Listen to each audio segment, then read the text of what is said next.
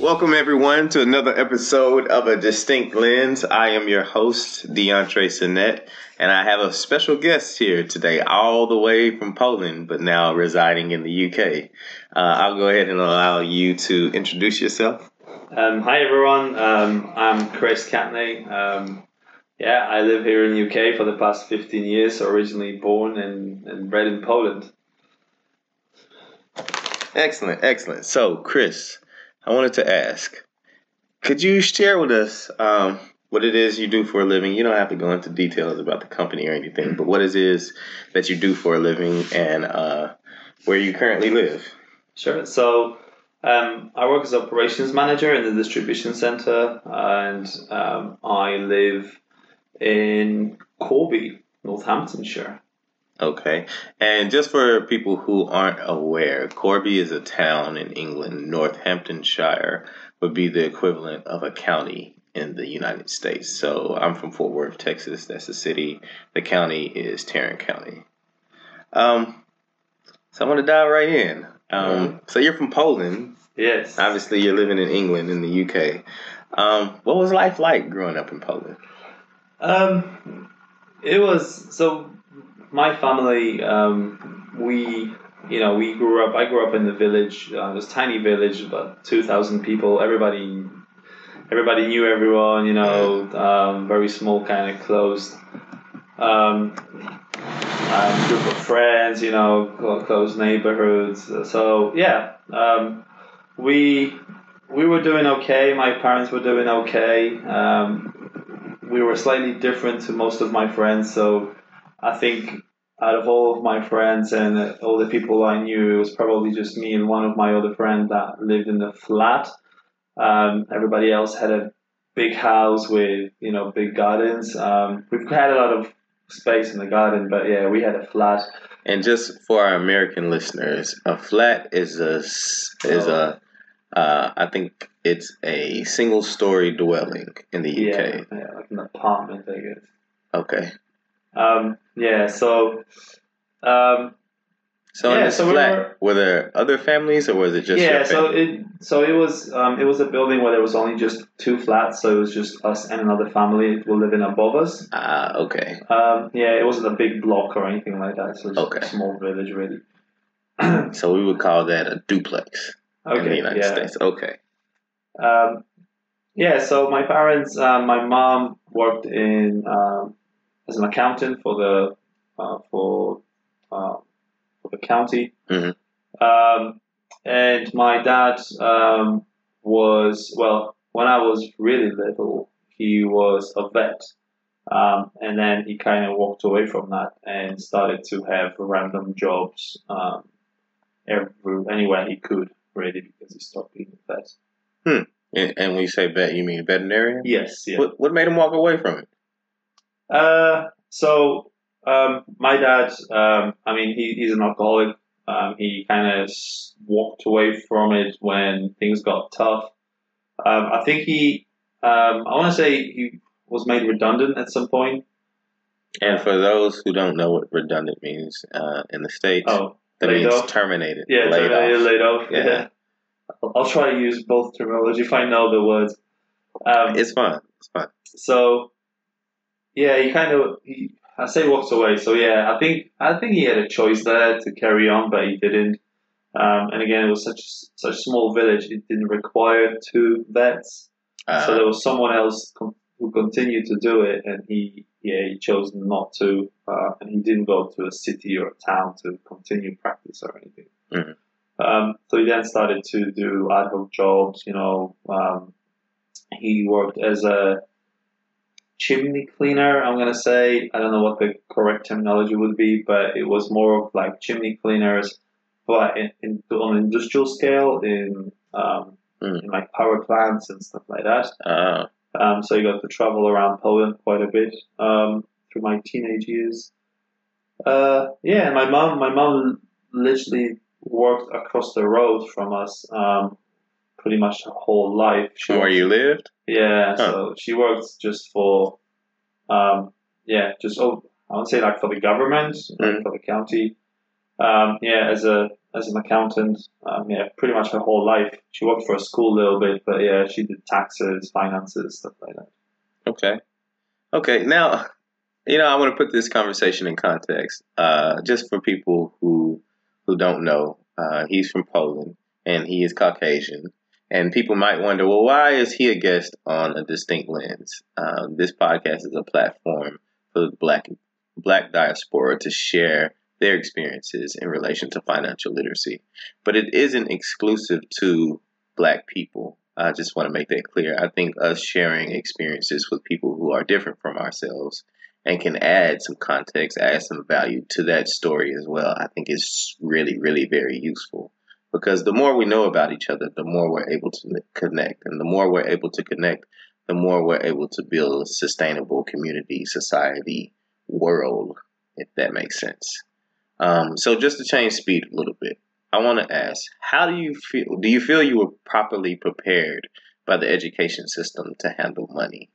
I mean, you said your mom was an accountant, so you might Yeah. have picked some of that up from her. Yeah. So I mean, from an education perspective, absolutely not. I know we briefly spoke about this before. So Mm, yeah, there's absolutely no mention all throughout primary school and high school about how to manage finances, how to manage your money, or what to do with money. mm. I mean, putting it in context, so my parents were the last generation when Poland came out of communism.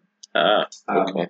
so even though my mom had the education, because obviously she was an accountant, she had financial educate background. Mm, Even though that was the case, pretty much for most of her life, or at least half of her life, money made no difference. It didn't it didn't matter you had money because during the communism, well, there was shortage of everything, and everything was evenly spread across everyone.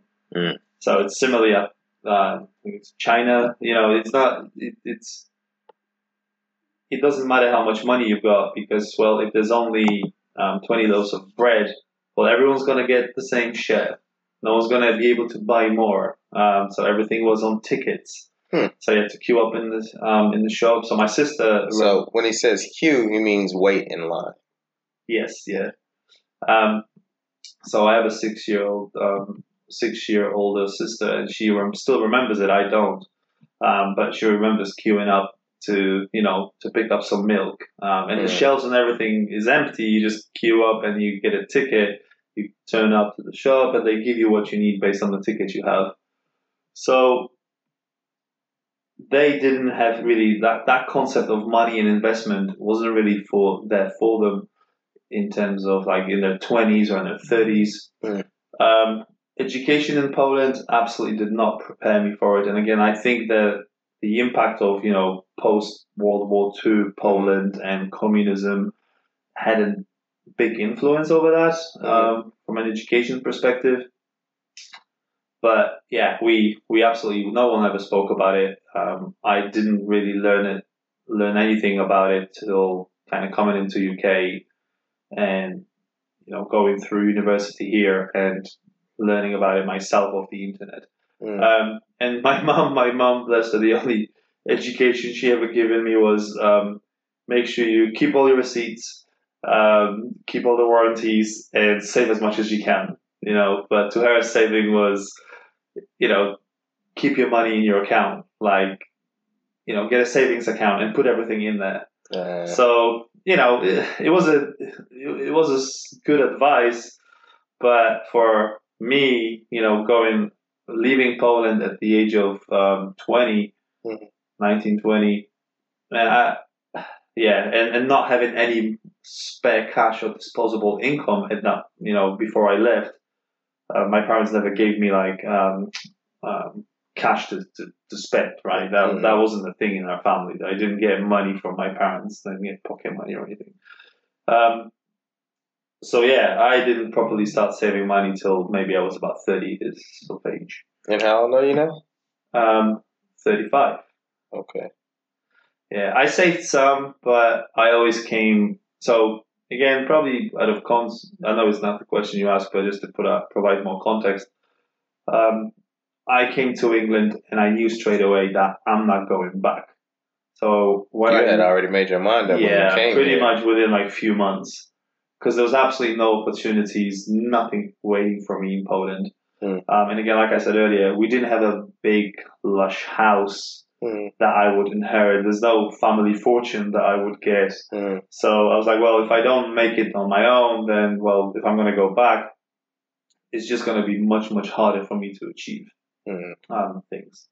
Excuse me. So, so decided that I'm going to stay. And that made my lifestyle very different to everybody else around me. Anyone else from Poland, they came with a vision of, I'm going to come here for a few years or a few months, save as much as I can, go back to Poland. Because obviously the pound to Polish zloty was really, strong. So you could stay here for 6 months and live in Poland for another 12, 18 months at the time, if you saved properly. Whereas me, I was like, no, no, no, no, no. I'm here to have a good time. I'm here for the experience. I'm just going to live my life like I come from here and I lived in this country all this time. So, yeah, savings wasn't really on the agenda. Okay. Now, you've mentioned quite a few things here that relate to financial literacy and what you learned over the years. You said from your own personal experience, just looking things up on the internet, becoming self-taught, understanding the importance of starting to save. I think that was probably something that was reinforced from an early age, but you actually started actioning later on in life. And then coming here at the age of 20 and saying, hey, this is it for me. I'm going to stay here. Now, coming from the community that you came from into a new community, that contrast, do you think that financial intelligence was important in both? And well, yeah, I'll just start the question with that. Do you think financial intelligence was important in both communities, or was it more important in one than the other? Um, I think, well, I will say that I think it's absolutely important in both communities. The significant difference is Polish people at the time where I lived in Poland, anyone I knew really had very little disposable income or income that they can do something with. So it's kind of living from paycheck to paycheck, make sure you pay all the bills, make sure you've got food on the table. The little bit that was left, could be for fun things, but my mom saved all her life, and she's got a good retirement now. But I think she didn't have a lot to save at the end of the month. So I think that I think all that knowledge kind of, even if it was there, well, I don't think it would help. Whereas here in UK, completely different situation. People have 15 years ago, people already had a way more disposable income, way more money to be able to invest, to be able to buy a house, or a second house or a third house, to be able to, open up a savings account. Companies here for years now have things like, share save schemes to buy shares of the company at the end of the month. You banks have tax-free cash ISAs, things, and those are, even if you didn't pay attention or you weren't educated on, it's kind of there and it's promoted and it's spoken about, whereas none of that happened in Poland back in the day. So it was a lot more critical to your financial development to be financially aware when you moved to the UK as opposed to when living in Poland, because there wasn't much. Exactly. I could have had all that knowledge. Well, I wouldn't do anything with it, because the amount of money that I would even make or save, well, yeah, most people just broke even, at the end of the month. It was more about not getting into debt, making sure you pay all the bills. That was a priority, not, hey, what type of investment do you think we should go for right now? Right. Okay. So I want to ask, now that you're older, you've been saving for a while, You sound like you're a lot more financially intelligent, um, as opposed to when you were younger Sure. and you lived in Poland. Um, on a scale of 1 to 10, 10 being the most comfortable, one being the least comfortable, how comfortable are you making financial decisions now? I would say 9. Okay. Yeah, I would say I'm pretty confident. Uh, I think the only aspect that I am still yet to kind of fully understand, and again, it's really probably lack of time or lack of really the need of, is making sure that, from a taxes perspective and a legal perspective, Mm. the money that I make and invest, I you know that I yeah, that I what's the American terminology, that you don't, because you guys have to do your own taxes, I think, right? So Mm-hmm. the taxman doesn't come knock on my door, kind of say, hey, you've generated this income that wasn't through your employment. Well, Right. you need to pay tax on that. So I don't really have that issue yet. I don't generate, I don't have um, that much of an income outside of my normal employment, where I would have to start worrying about, okay, well, there's a significant amount of tax I have to pay now. Mm. That's not a problem for me, especially now we bought a house. And, all the savings, half of the savings are gone. You say we, who are you? So me and my partner, Okay. Natasha. Okay. Yeah. So yeah, I I started to have that problem before we bought the house, and when I say problem, it's a nice problem to have, because when I owned shares in the company that I work for, obviously I started to get dividend paid, Mm. and the amount of shares I had, that dividend started to come to a quite of a significant amount to me anyway. So I started to think, okay, well, I might need to do something about this now, because it's I can't just continue to get this money and not do anything with it. Mm. And also, that there was the element which I kind of now I know I didn't 2 years ago, let's say. Um, Now I know that you get that dividend, you can reinvest that money, you can automate some of those processes as well. So and all of that I had to learn myself. When I had shares, when I got dividend, I was like, oh, what's that? Like, what's dividend? I had to Google it. No one's ever told me about it. Mm. And then I realized, okay, I'm getting more and more of it because I bought more and more shares. Um, and then I started to think, okay, well, I've got this money lying there. Well, what am I going to do with it? Because it's not working on it. It's not doing anything. All right. Yeah, and obviously, I think I've mentioned to you earlier, when I went to university, it covered quite a lot of financials as well. Do you think that was a significant boost in your confidence to make more financial decisions? Definitely, definitely. Okay. And the year I was on, there were people that I went through university with. They worked in different industries, and it was from people who were starting their careers to people who already have been directors in companies, and it helped a lot to understand what all these different people do with their money, Mm. and also some of them were accountants, some of them did it as a job. Mm.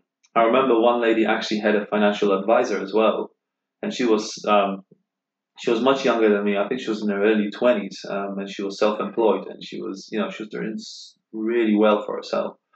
And she said, yeah, I've got a financial advisor. I was like, whoa, like, how much money do you make? And she never told me, but I kind of gathered, like, it wasn't actually that much, but she was investing money every month Mm. to, and that bred more and more money. And she said, well, I don't have to worry about that. I'm just paying a percentage to this guy, and he does it all for me.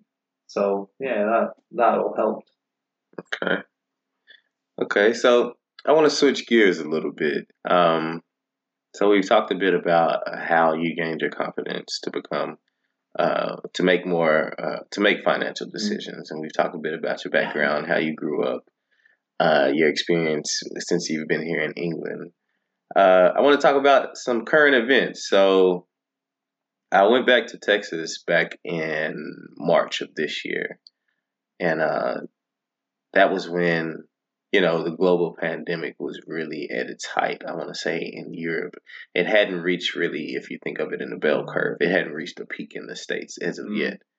And while I was there, actually, the protests started, which were triggered by the public murder of George Floyd. So I wanted to ask you, the protests, they're still continuing. What are your thoughts on that? Um, it's a Even it's an from a interest, UK perspective, yeah, because it's an interesting question because I mean, you know you know that, and you know that because we spoke about it, but people might not realize. So I come from a tiny little village in Poland, mm, where you know there are no people of color. There are no, it's if you. So my partner Natasha, she's from Zimbabwe. She's mixed race, mm, and we went for holiday back to Poland, to a place I grew up in.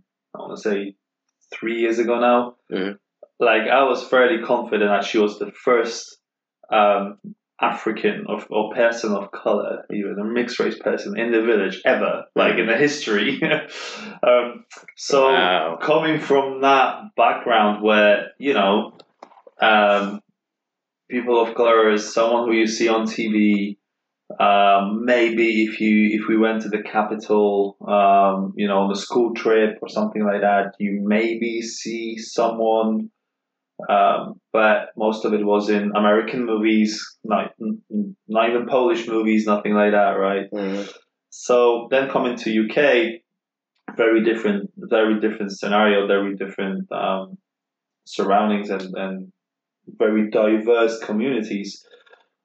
It kind of changed my perception on things a lot, and I've learned a lot more. And going back to your question, how did I feel about it? What do I think of it? Well, um, it's very difficult for me to relate to it, mm, because the only way I possibly could, I never experienced anything like that, mm, never to this extent. The only way I could possibly, to the smallest amount, relate to it is, I am from Poland. I am in a foreign country, mm, and for those of you who don't know, UK has been, you know, let me put it this way: Polish language is the second most used language in UK. I didn't know that. Yeah, so millions of people immigrated um, from Poland to UK, and that that brings its own problems for people. British people. Some British people started to accuse Polish people of bringing down the hourly wage rate. Because we would take the jobs. Like I said to you before, if I earn, I don't know, back then, if I made 5, 6 pounds an hour, Mm. man, that was like a CEO salary in Poland. Are you So I serious? can, yeah, I mean, in a small company, yeah, that's probably like a director's salary in a small company, right? So I can come in here, work my socks off, on overtime, weekends, share a house, eat,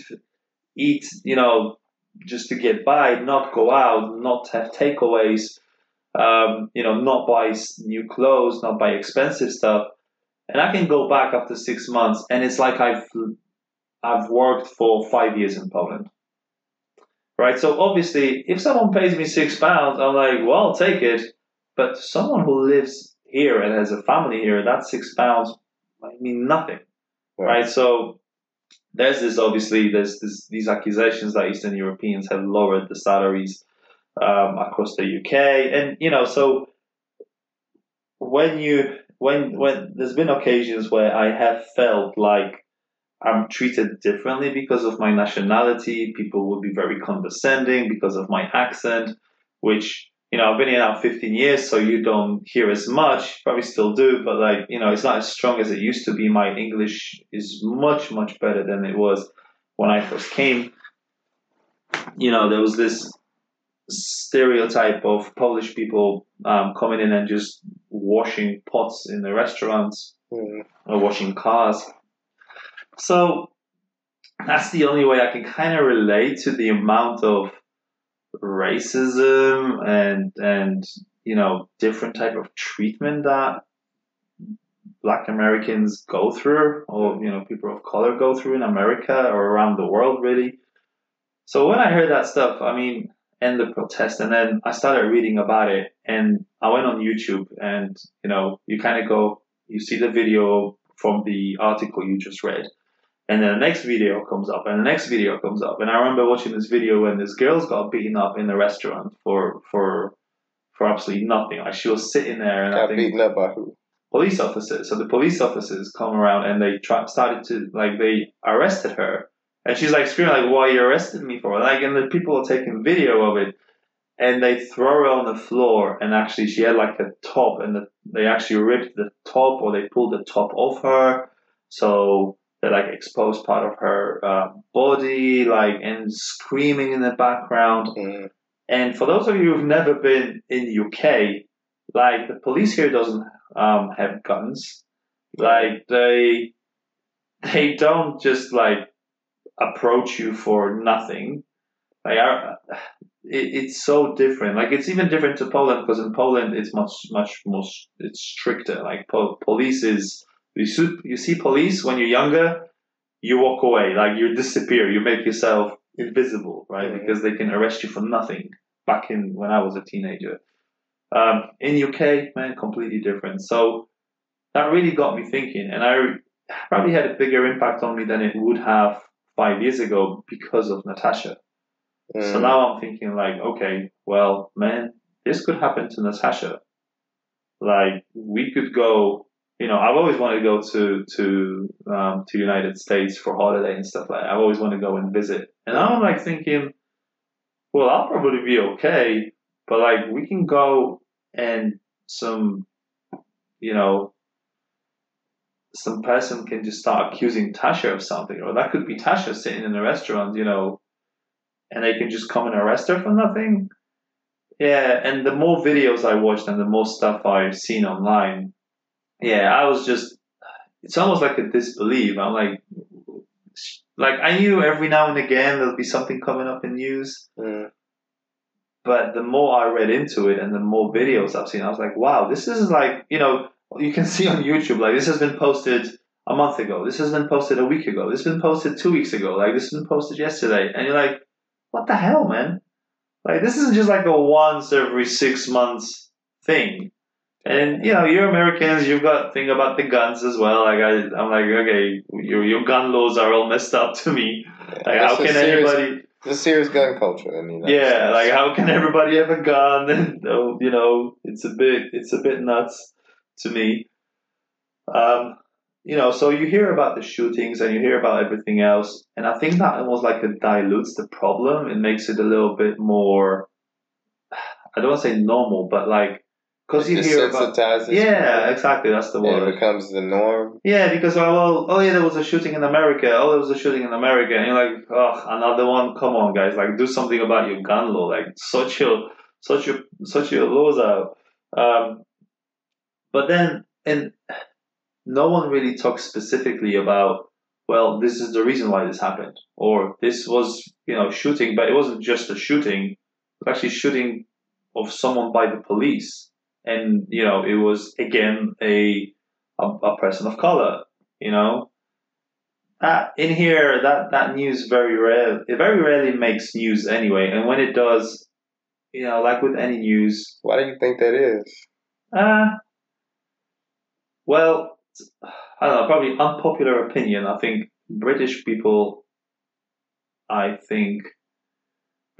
there's two elements to me. British people. Don't think they have a racism issue.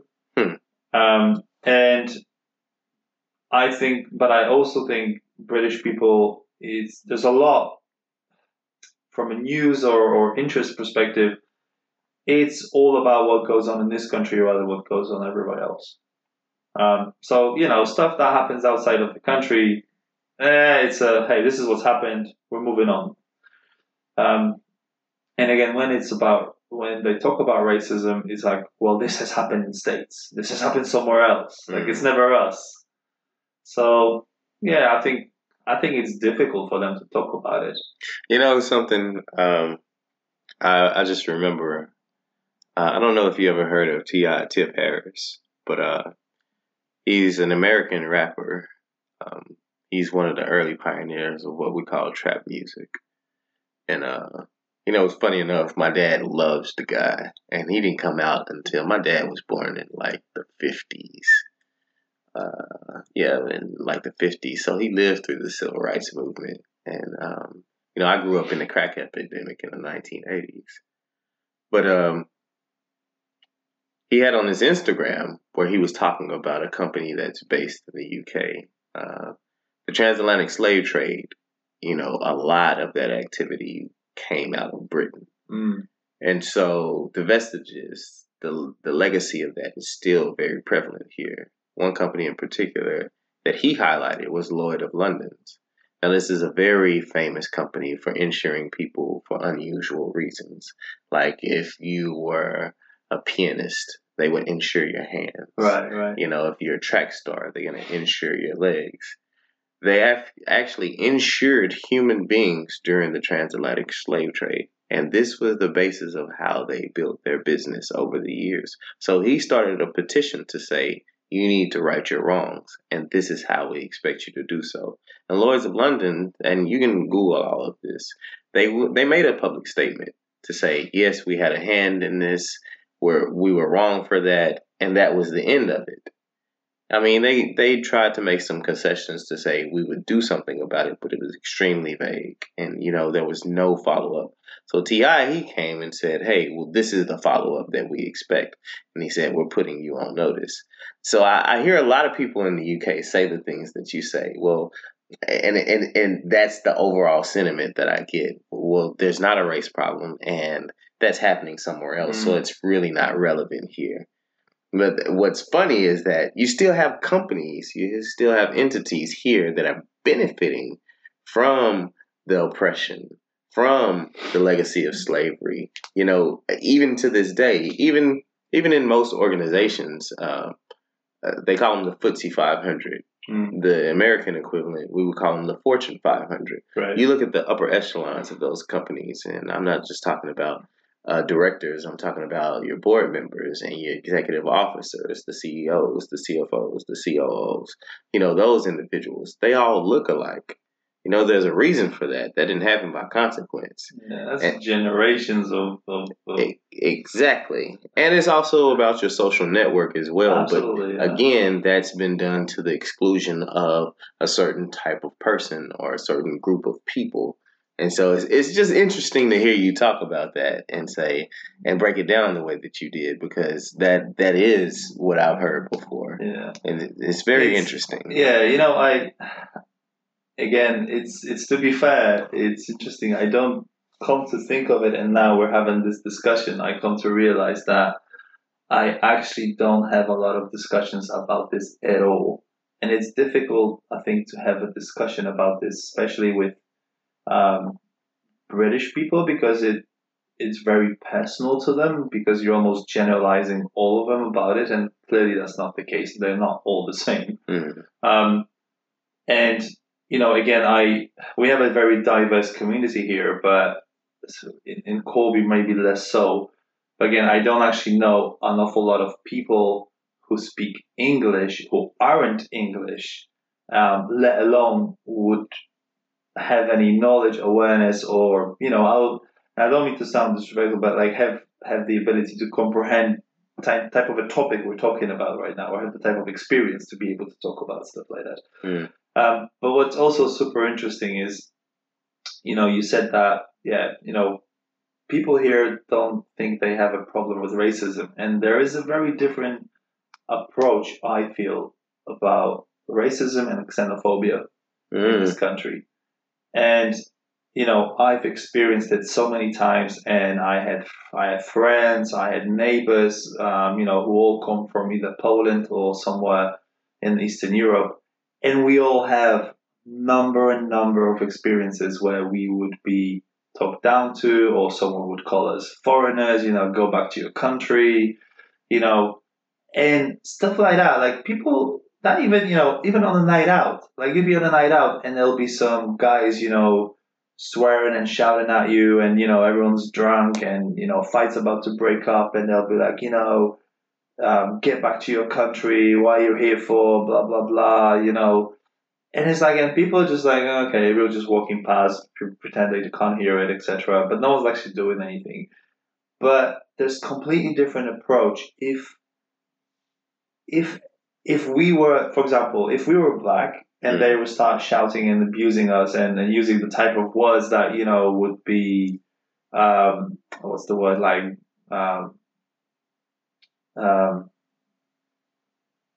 like I don't know, the N word, or get back to whatever, go back to Africa, whatever you want to say. I'm telling you now, there'll be someone on the phone, there'll be police there within minutes, because there's zero tolerance on racism. But when it's a white person abusing white person, it's like, okay, yeah, well, yeah, it's just it's just altercation. We're gonna walk away, everything's gonna be fine. So I've experienced that a lot here in UK as well, and I think this is why they don't think they have a problem, because it's never this obvious. It's never in your face. It's subtle. It's the kind of racism they have here. It's been hidden. That's what I've heard before. Yeah, it's behind the curtains. We're not going to be obvious about it because we're a first world country, and that's inappropriate. That's not acceptable. We have zero tolerance about it. But you may not know this, but when UK left EU, after the referendum, and he's talking about Brexit, right? Yes, talking about Brexit. So after the referendum, when UK voted to leave the EU, and the EU, that's the European Union. Yeah. So the day after, there were people in the streets across the UK giving out leaflets to any foreign person. That would say, go back to your country. We don't want you here. When are you leaving? Wow. There will be people approach on the street, kids at school, kids approaching kids, saying, well, my mom said you're not going to be here anymore. Like, you should be leaving now, aren't you? Are you packing?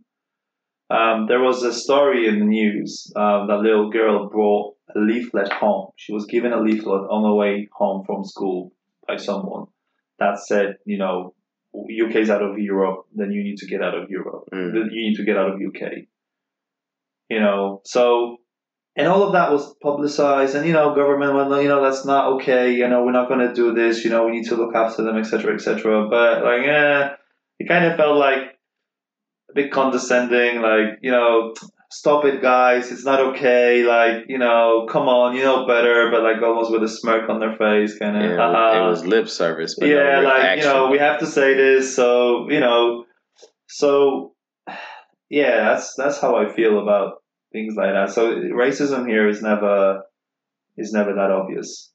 So I want to tie all this in together, because we've talked about quite a bit. Yeah, we have. Sorry. Of current events. No, it's fine. So we talked about the protests. Even they had protests here in the UK. They were tearing down statues as well. And you've talked about your experiences with xenophobia. And you've talked about the subtle racism here. And we've also talked about, financial intelligence and what it meant when you moved to the UK. So I want to tie all that into this next question in terms of, from your own experience, from that, there were millions of Polish people who migrated to the UK, and there's a large demographic of Polish people here. And like you mentioned before, it's the second most spoken language in this country.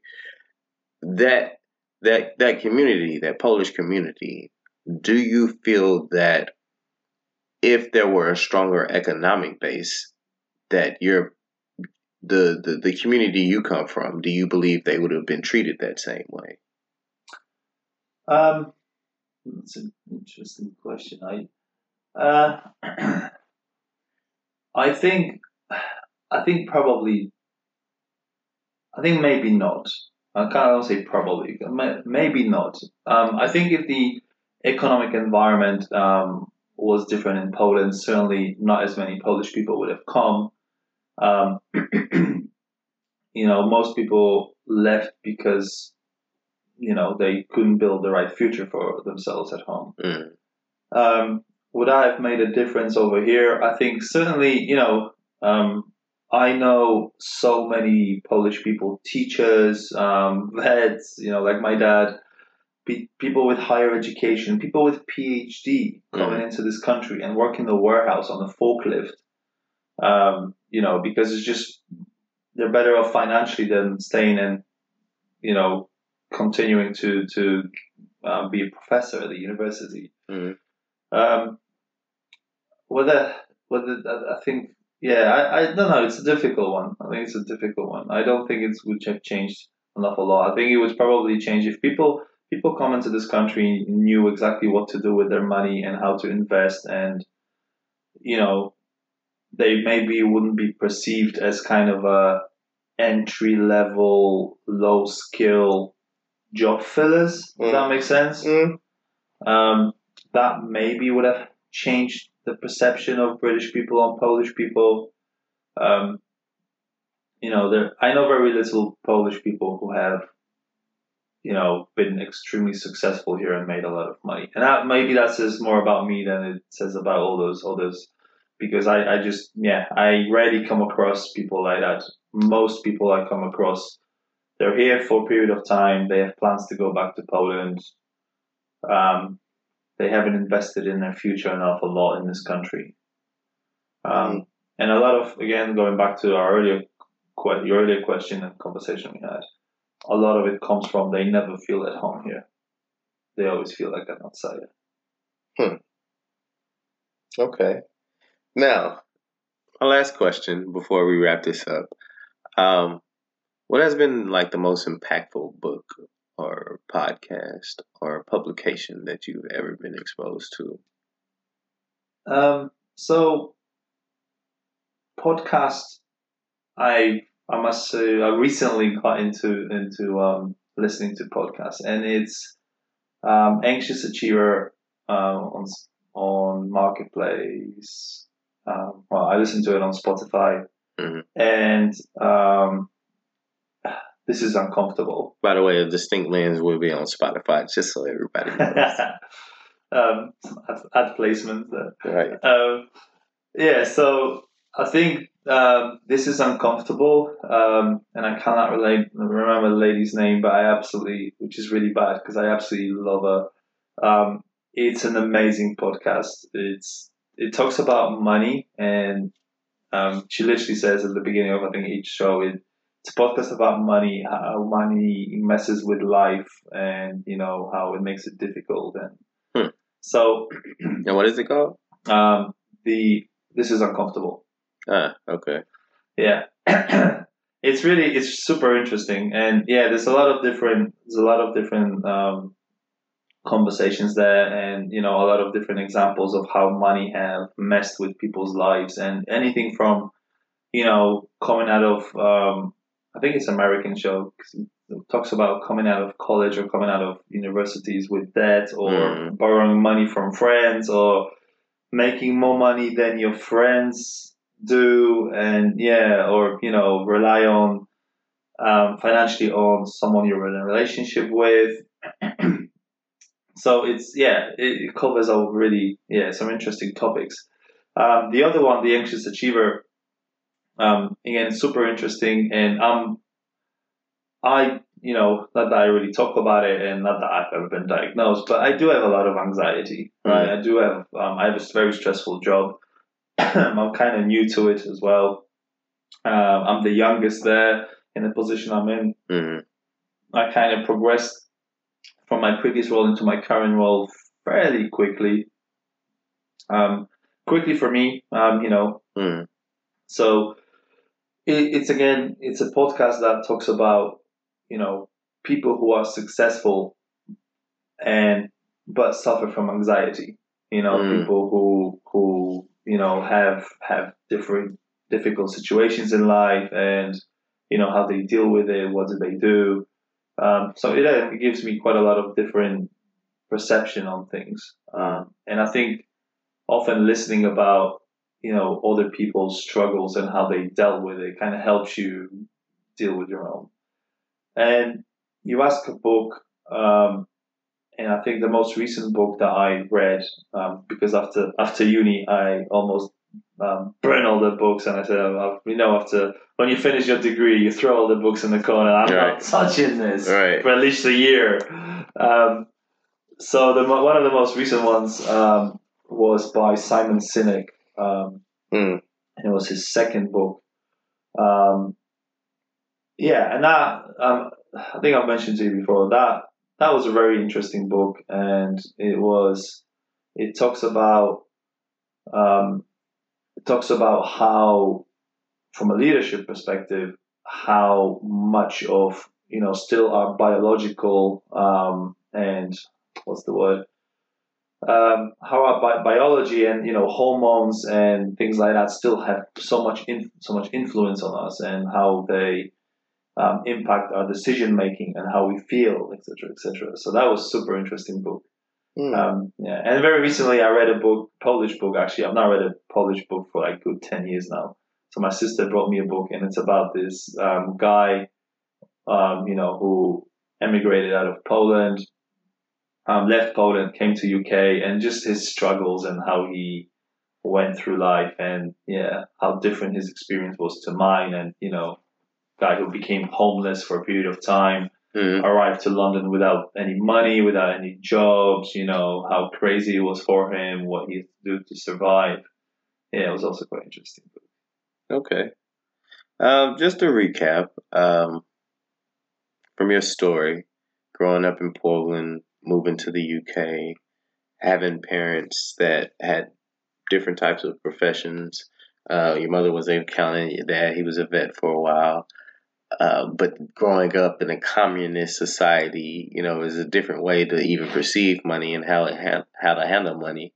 And then moving here and understanding, well, there's a lot more money here, so you have to be financially responsible if you want to get ahead, invest, how you learned how to invest. And then experiencing that xenophobia while you were here and how that affected your life. And I would assume made you feel like an outsider as well. And yet you're still overcoming those things in a successful career. You're now with your partner who's from Zimbabwe. I think a recap was necessary of all of that to say that our lives can turn out much differently than they start. And we play an active role in the direction that it goes. Yeah, I think you're absolutely right. I mean, I always laugh. I have a financial accountability of a budget of around £10 million at work, and over 400 people kind of underneath me and my teams. And when I think about it, sometimes it's actually like it's a bit scary. I'm like, damn, like how do I've got so much responsibility at work. And I think where I came from, like I was just a little guy, in a little village, just one of like 30, 40 of us, and I look at a lot of my friends, and, they're super happy. They've got families, they're doing well. But saying that, I look at, they're still there, like they still live there. They still, doing the same thing. Doing the same thing, like, and even when I go on holiday, like we talk about stuff like we always talk about every time I go back, and I'm like, man, I would have gone crazy if I stayed there. And I worked my ass off to get to where I am. And you're absolutely right. I think you can do whatever you want to do, and you can achieve anything you want. It's just how much work you're willing to put into it and how much you're willing to sacrifice. Because don't get me wrong, it's not easy. It doesn't come without sacrifice. Like, I haven't seen my mom for 2 years, and COVID played a big part in this. Right. We had planned trips this year, but you sometimes you have to leave a place that you come from. You'll never have the type of friendships you build when you're a kid. Your friends from your school, from your primary school, from your high school, people you grew up with for 20 years, Mhm. you'll never make those type of, it's rare. I'm not saying never, but it's rare you build that type of friendship somewhere else. And you Yeah. have to leave all of that, all your family, all your friends, and go and build life somewhere else. Yeah, it's hard, but it's doable. Okay. I like that. It's hard, but it's doable. We'll leave it there. So I hope everyone enjoyed listening to this podcast as much as I have in producing it. Stay tuned for our next episode, and thank everyone for listening.